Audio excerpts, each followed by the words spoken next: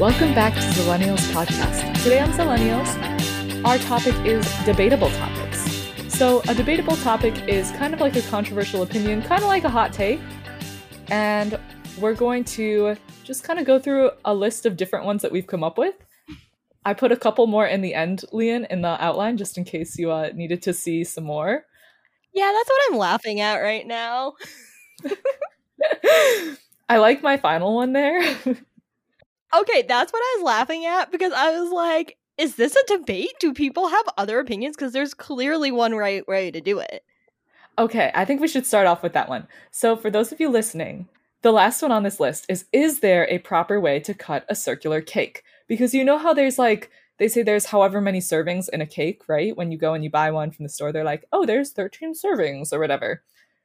So what I have seen is people who make cakes do not cut it in like the little wedges. They cut it like lines, like a little grid. And that's how they cut their circular cake portions.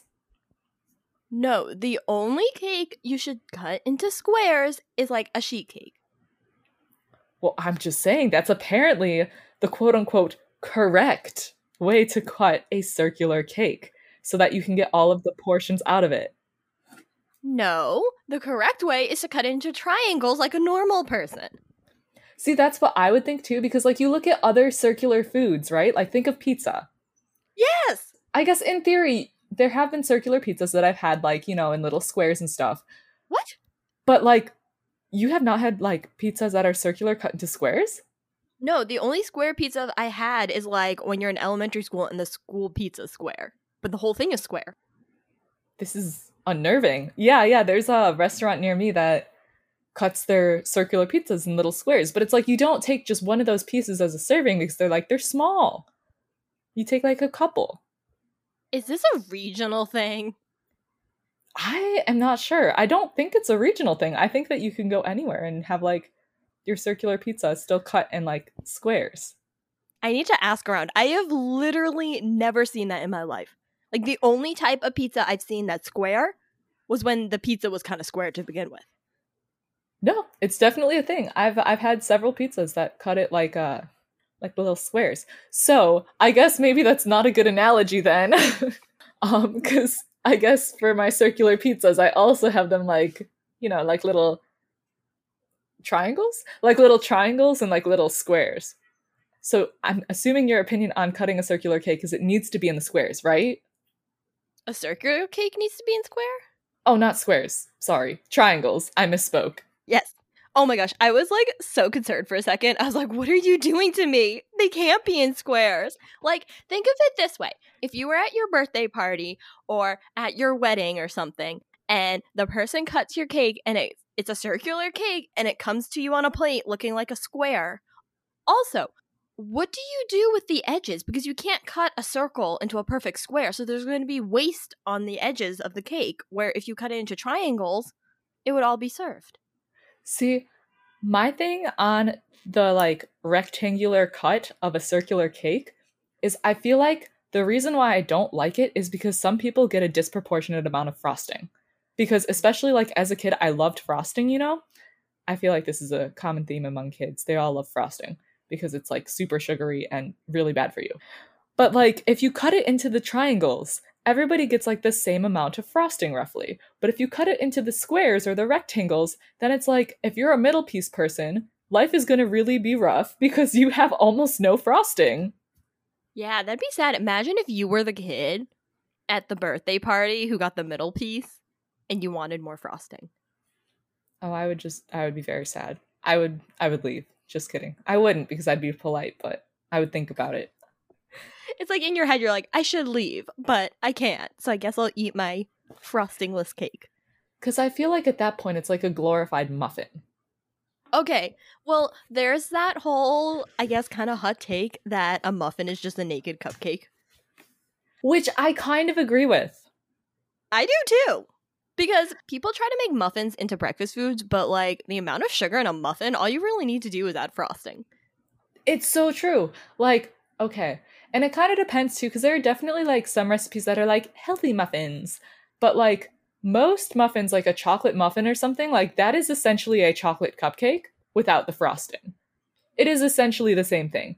Like if you're having like a banana muffin and you like put in a little bit less cane sugar and a little bit more like actual banana, then I'm like, all right, I could see that being slightly different from like a cupcake. But I'm like, but unless there's fruit in it, that is the thing that sweetens it, it's essentially a cupcake. Yeah. I think the perfect example is the chocolate muffin. Like, what makes a chocolate muffin different than a chocolate cupcake? Arguably, maybe the texture, but that's pretty much all I can come up with. Yeah, no, I agree. I definitely agree. Well, I think we need to do like a debatable topic where we're not on the same page. So let's see. I think we should go to long versus short books because I know that we were not on the same page, and this was something that sparked the idea for this episode. I much prefer long books, but I think it's because I'm unfairly prejudiced against short books, and like I'm trying to recover and be more open to short books, but I'm that person where if I look at a book and it looks really short, for some reason in my head I feel like it's not a good investment of my time and or say if I'm at my bookstore, my money, because books are pricey these days. And I feel like if I'm going to spend a lot of money on buying a book, I want it to last me more than a day of reading. So I'm on the opposite end of the spectrum. I think that short books are the perfect book. And the reason why I think short books are a good book is because it's like, if I check out a book that is 1,000 pages from my library, I will likely not finish it before the loan is up. I just have other things that I'm doing. And so I think this also kind of ties into, I feel like we need to define what is a long book and a short book, because I think anything 300 pages and under is considered short. But I think anything like 600 pages and up is considered long, and anything in between is like a medium-sized book.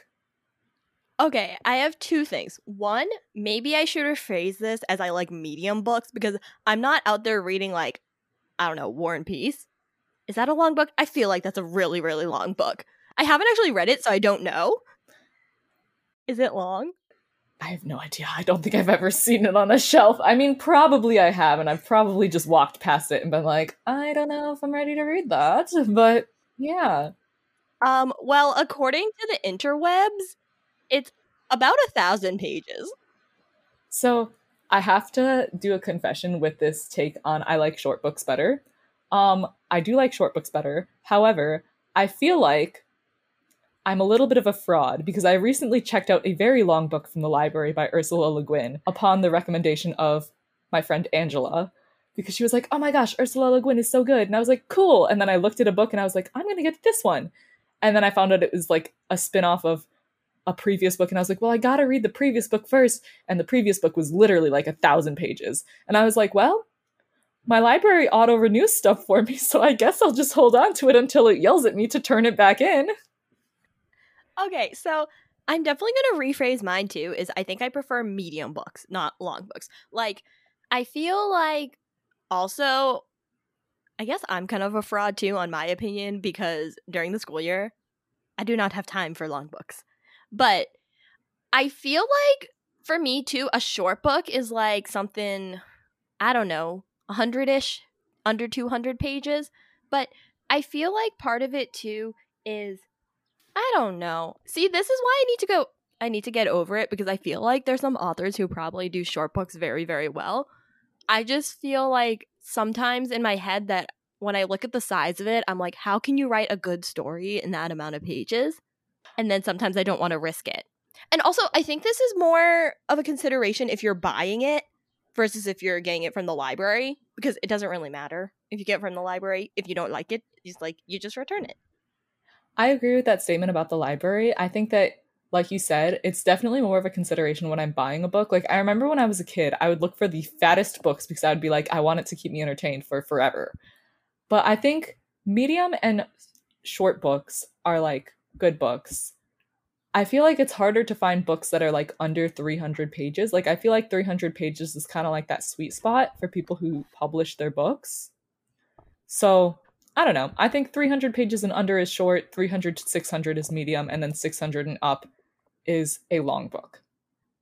It's very seldom that I'll pick up a long book and be like, wow, they did such a great job with this. I do have to say, though, speaking of long books, I'm going to harken back to an episode that we did last year around this time. Do you know what is a long book? Is Twilight. Oh, I was gonna say the Codebreaker felt kind of long. No, I feel like the Codebreaker didn't feel that long. I liked it. It was just kind of long. I thought it was not that long. But like Twilight is like a 700-page book. It has no business being a 700-page book. It could have been accomplished in 200 pages. I just threw my bobby pin. I was so upset. I think the problem with long books is a lot of times you feel like there just could have been a better editing process. I think the sweet spot is like, for me, is like 400 to 500. Maybe like 350. I think like 300-ish is good. Like, I think that 300 to 600 range is pretty good. Like, if it's like 200, I'm not going to be upset at that. If it's like 100, then I might start to be a little bit like, oh, that was a wee bit short, unless it's like, you know, short stories or something.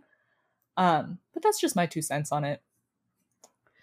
I do have a thought relating back to the whole library loan thing is I think unless I'm on summer break, and even right now I'm kind of struggling with this one book I have a loan on for, but especially during the school year, 2 weeks is not enough time to finish a book. And sometimes when, like for the podcast, if we're reading a book that's newer, my library will do the thing where like, this book is super popular, so you can't renew it, which I understand because they're trying to get it to as many people. They're trying to get it to as many people as they can. But the problem is instead of renewing, you have to put a request for a loan again. And so it's like, it's kind of odd because you read the book and theoretically the next time you get the book could be like a month later. That is a little odd. I have to say, one of the things I love about my public library, which, to be honest with you guys, the public libraries are part of the reason why I moved out of Kentucky. The public library where I was living was like not so great. It made me very sad.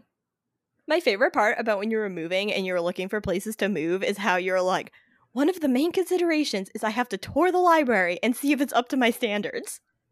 Okay, because like that's an important thing. Because the thing is with libraries nowadays, like yes, they are like a hub for books, but like they're also a hub for like music, for movies, for games. Like there are so many different things that you can do at your library now that make it like so much more than just like a book haven. Like I was talking to one of my old coworkers the other day, and she was saying how like at her public library now there's a makerspace there where like you can learn embroidery, or you can learn how to do watercolors, or you can learn like all of these different things. You can learn how to 3D print. And I was like, see, that is so cool, because that is like where the future of libraries is headed, is you're going to be able to do all of these different things and like have these maker spaces where you're able to make things and learn how to do different life skills. And I don't know, I'm just very passionate about it. I love libraries. I think that they are awesome. I think they are such a great resource. Big fan. Well, I think they're almost becoming, I don't know what the percentage is, but I feel like they're becoming a bigger percent community center than just book, because I think a lot of people are borrowing digitally these days. One thing that I do really like about my library, though, is they don't have late fees technically. And so what happens is if your book comes to the due date, which the due date is normally 21 days after you check it out. 21 days? 21 days. Isn't that awesome? So it's 21 days. And then if your book comes to the expiration date, it will automatically renew it for you unless there's a hold on that book. And it will do that more or less like indefinitely, from what I know, until somebody is like, hey, wait, I want that book. You know what this reminds me of is sometime like last year or something when we were doing book club planning, and I'm like, okay, can we pick the books, because I have to put my requests in months ahead if it's like a newer book, and you were so confused. I feel like that just shows the difference between our two libraries. But to get all the book topics out of the way is I do love my library's digital options, because they're, yes, sometimes I do have to put the loans in ahead of time, but like I said before, they have the network, so you can like get almost any book you want relatively quickly. Mm-hmm. Again, if it's like a release within the last year, you probably are going to have to wait. But I like it because even if I put in a hold in and I have to wait, I don't have to go and pick the book up. I can just sit at home and it appears. And that helps when you're busy. Oh, I think for me, I would have to go and pick the book up. I don't think they like mail it to you. Oh, no, I do digital ones. I don't do physical books from the library. Oh, okay, that makes more sense. Okay, it'd probably make the poor libraries go broke, but it'd be kind of cool if they could mail them. That would be kind of cool. But also, you know that there would totally be people saying, like, I never received this book, so I can't return it to you. Let's go on to physical versus digital versus audiobooks. So, why don't you tell me your ranking first for which is the best format of book? Sure. I think what's kind of funny about me is I have my ranking, but then I also have the type that I've been using the most recently. And by recently, I mean this past year. And they're totally flipped. So my ranking is physical books are the best. There's something about like that tactile nature of like flipping the pages and I don't know, seeing your progress as you go through. And then audiobooks. I quite enjoy a good audiobook. It really depends on the narrator sometimes though, because like I feel like this is kind of a lot to say on a podcast, but like sometimes the narrator's voice just doesn't work for me and I just can't listen to it. And then digital like Kindle books, but what I think is kind of funny is that over the past year, I think I've read more Kindle books than any other type just because of the ease and the convenience of them, but it doesn't necessarily mean I like them the best. So, I disagree with your ranking. I would go audio first, physical second, and digital third. And the reason why I would say audio first is because even if the book is not that entertaining, I'm more likely to be able to get through it if it's an audiobook versus a physical book because I'm just like, oh, I can play it while I'm like cleaning the house. You know what I mean? So, and I find that that's kind of what I've been using more than any of the other formats of books as well. So I feel like audio is probably my first pick, physical is my second, and digital is my third. But I do have to say, in terms of like digital and physical, it is definitely way more satisfying to have like a physical book. It just is. It's so much nicer. And I think the reason why I don't like digital books is because a lot of the times you have to read them on a screen. And I don't know, it like strains my eyes. I'm not a big fan. Let's see. What are my thoughts on your ranking? I think I recently rediscovered audiobooks this past year because when we were reading for the podcast and I was reading all day for school and stuff, the last thing I wanted to do was read more. So I do like how with audiobooks you kind of have more flexibility. Like you said, you could do the dishes, you could do laundry, go for a walk or something. But I think part of what's nice about a physical book is like it makes it more of an activity because when you're reading it, you actually are only focusing on that one thing. So I do like that part of it. I could see that. I feel like with a physical book, you get more absorbed in the story, whereas a digital book, or not digital, audiobook, you may not be as absorbed in the story. It's a little bit more of like a casual listen. Which I think we might have mentioned this before, but that's why I think they're kind of good for like those, you know, what people call them beach read. Just because those are lighter anyway, and if you like zone out for a few seconds, you'll be fine. Yeah, I agree. So if you could only have one, would yours be audio? I feel like that's a really hard question. If I could only have one, I think mine might be physical. Even though I ranked audio higher, it's just because of the frequency in which I use it compared to physical. Yeah, I think I would do physical. I wonder how much of that too is nostalgia because I feel like when we were little, yeah, we had like books on tape or books on CD, but Kindles weren't a thing until what? Late elementary school maybe, and that was like the very rudimentary Kindles, e-readers type thing. And I think they've gotten way better in recent years than when they first came out. Mm-hmm. So I think a lot of it is too is like when I was little, that's what I would do a lot in the summer. I would just sit there and read. So yeah, I like the experience of it. Yeah, I could see that. All right, did you have one that you wanted to talk about next? Ooh. Can we talk about the ducks and horses? Yes, we can. So this one is a question I've been asked many a time as like an icebreaker. So, if you had 100 duck-sized horses versus one horse-sized duck, which would you rather face, or which do you think would win against each other? Wait, so do you mean face like it's angry and it's gonna fight me? Yes. Is that the type of context we're going through? That is the context, yes. Well, my first thought is I would probably lose because I feel like I wouldn't want to hurt them. In terms of which one is scarier, honestly, a horse-sized duck is kind of terrifying to me. I agree with that. I think that the horse-sized duck, because like, okay, if you're thinking logistically, right? Like, how can I escape these horses or these ducks? Like, if you have 100 duck-sized horses, you could climb a tree and they would be like, oh my gosh, I can't do anything. I can just be angry at the base of this tree and that's it. Whereas if you had a horse-sized duck, the horse-sized duck could fly up into the tree and just eat you out of the tree. Also, I feel like a duck-sized horse would be kind of cute. I think so too. I think that would be like super cute. Could you imagine like, so this is totally not something that I would ever do because animal cruelty, but you could get them all to pull like a little chariot and you'd have like a little whole herd of horses pulling you, and there's so many. I think it'd be very cute, but also definitely not good for the animals, so I would not do it. This is a purely imaginative thing. But yeah, if you had 100 duck-sized horses fighting one horse-sized duck, who do you think would win? The horse-sized duck? Really? I feel like it'd be the horses because like they're so small, but there's so many of them. But if there was a horse-sized duck, they would have pretty big feet and could just like step on them.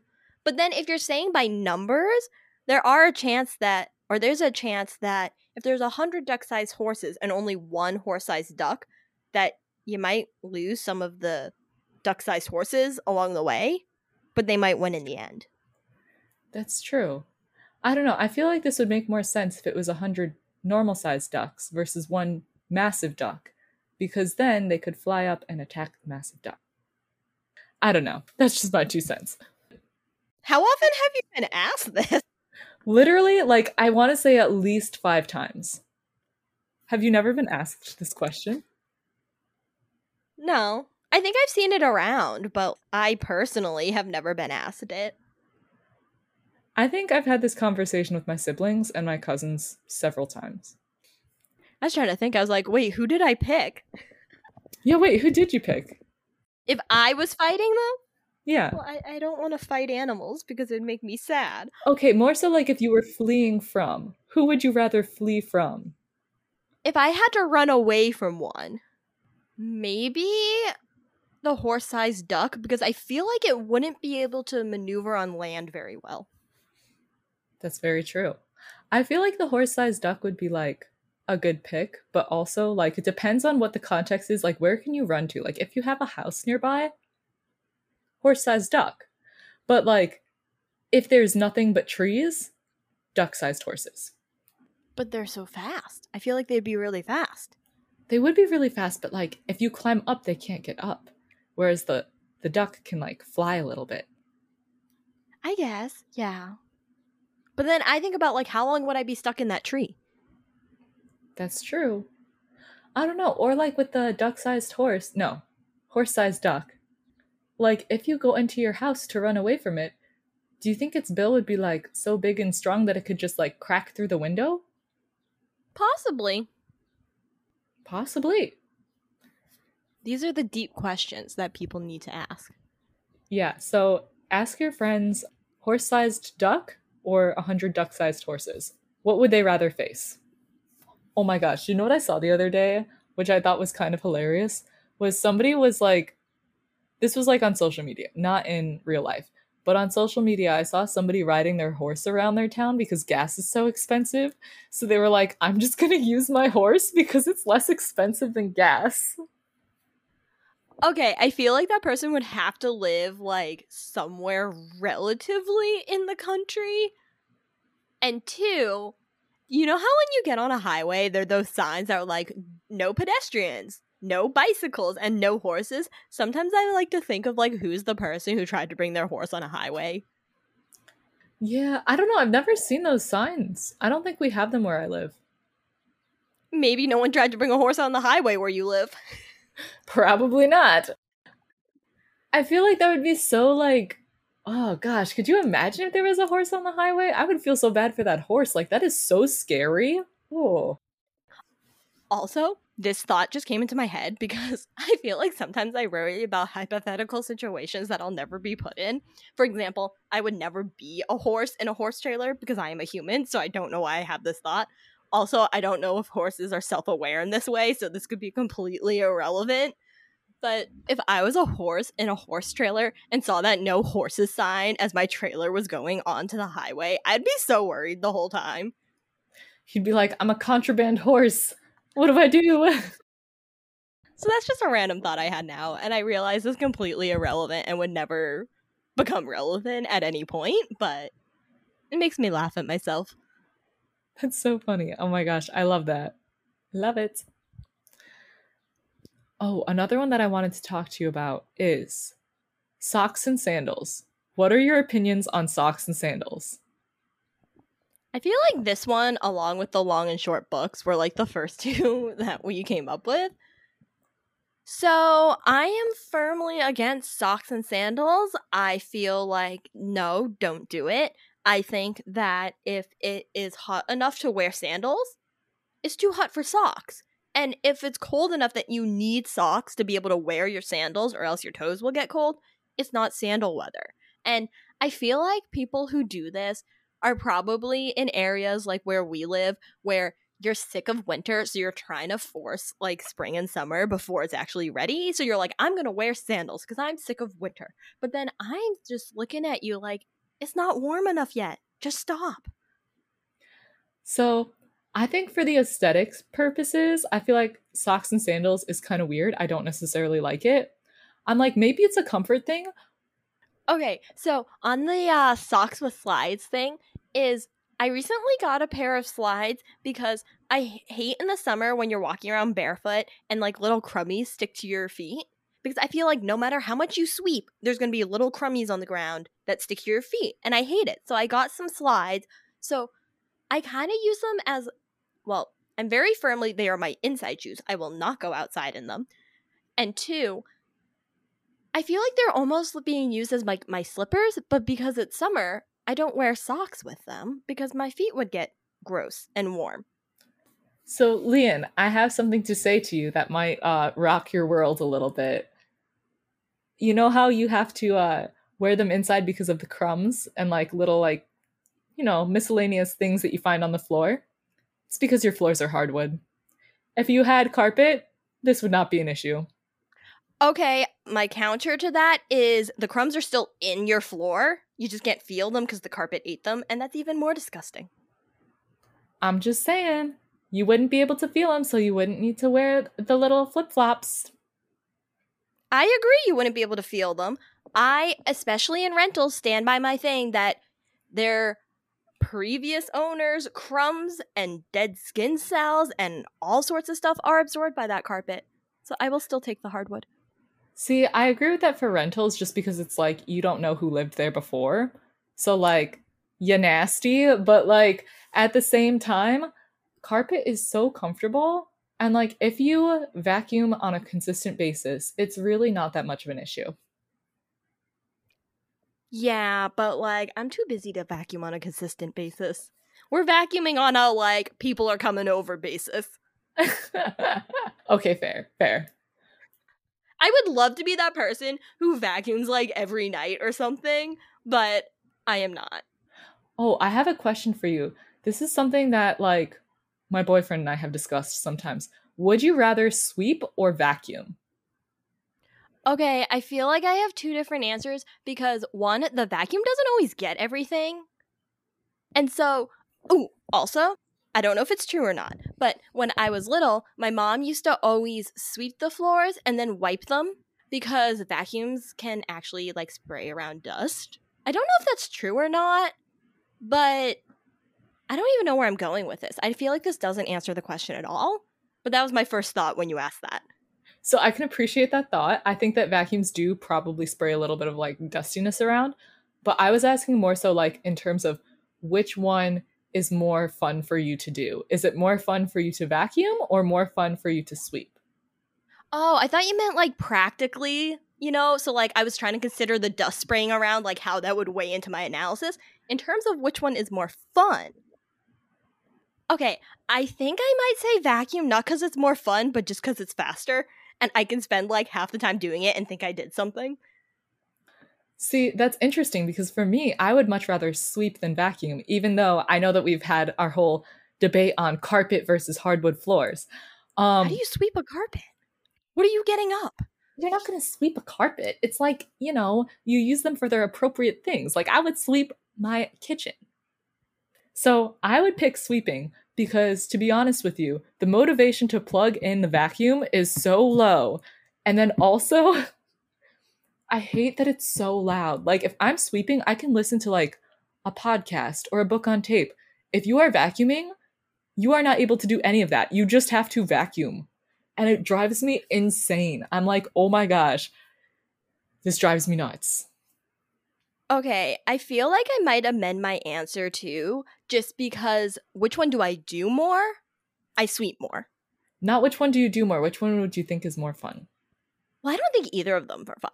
But I think I sweep more, but also, like, okay, so when I'm at my mom's, I feel like I really do just kind of like sweep up the crummies and then like wipe down the floor. But then when I'm at Kyle's, he has one of those robots and I like playing with the robot. Like one of those little, what are they? I want to call them Zoombas, but that's not right. It's a Roomba, but he has like a knockoff Roomba. I'm glad that it's a Roomba and not a Zumba because I was like, this is not right. That's a dance class.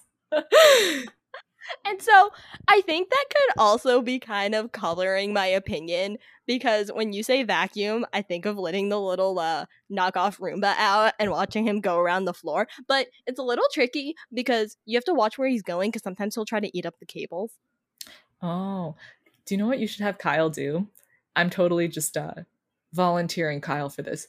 You should have him paint the Zumba. You should have him paint the Roomba as like a little animal of some sort. So then when it goes around, it's like extra cute. That's what I would do. Speaking of animals riding things. So the other day, I saw this person who has a turtle, right? And the turtle's pretty big.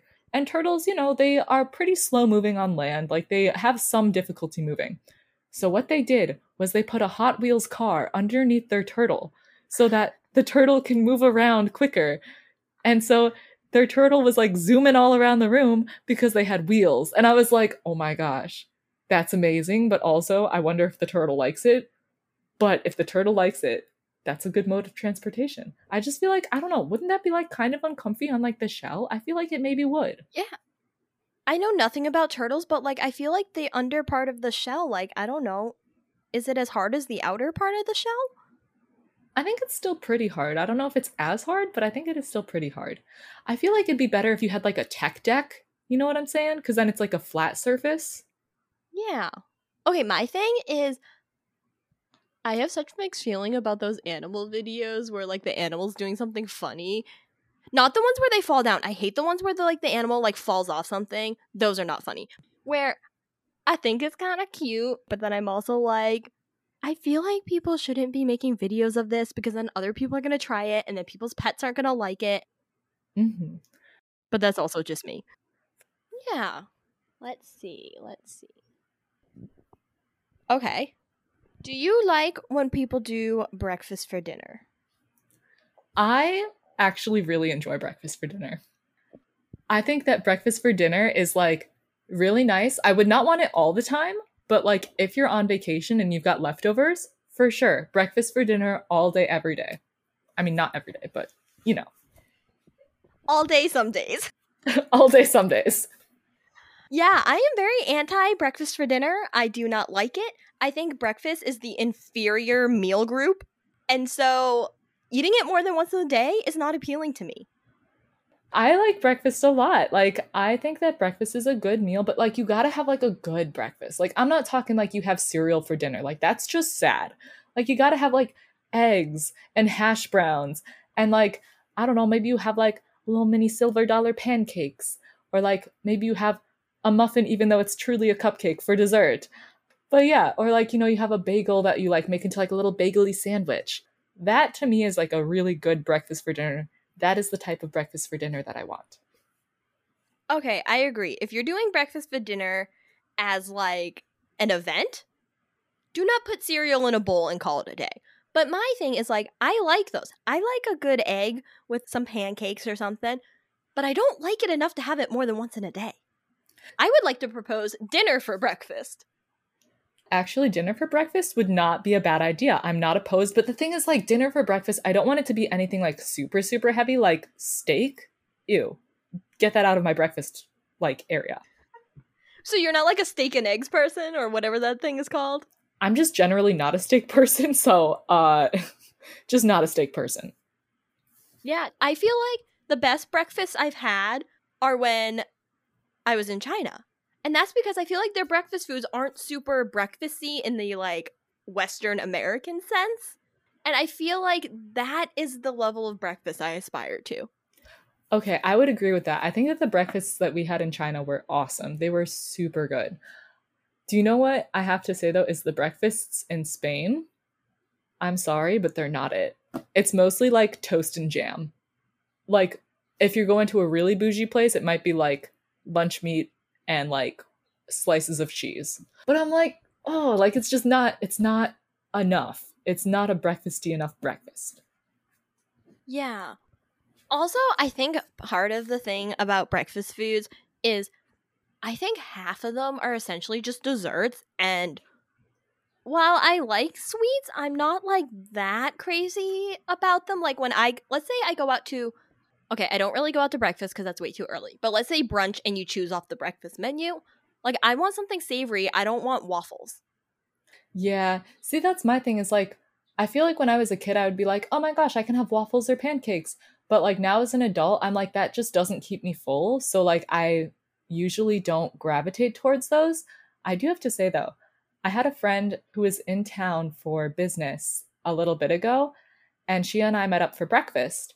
And what we did was one of us ordered like the pancakes and the other one ordered something savory. And then we just split it half and half. So you got a little bit of like the sweet and a little bit of the savory. And it was very good. If you're going out to breakfast with a friend, I would highly recommend like one of you orders sweet, one of you orders savory, and then you just do a little like switch.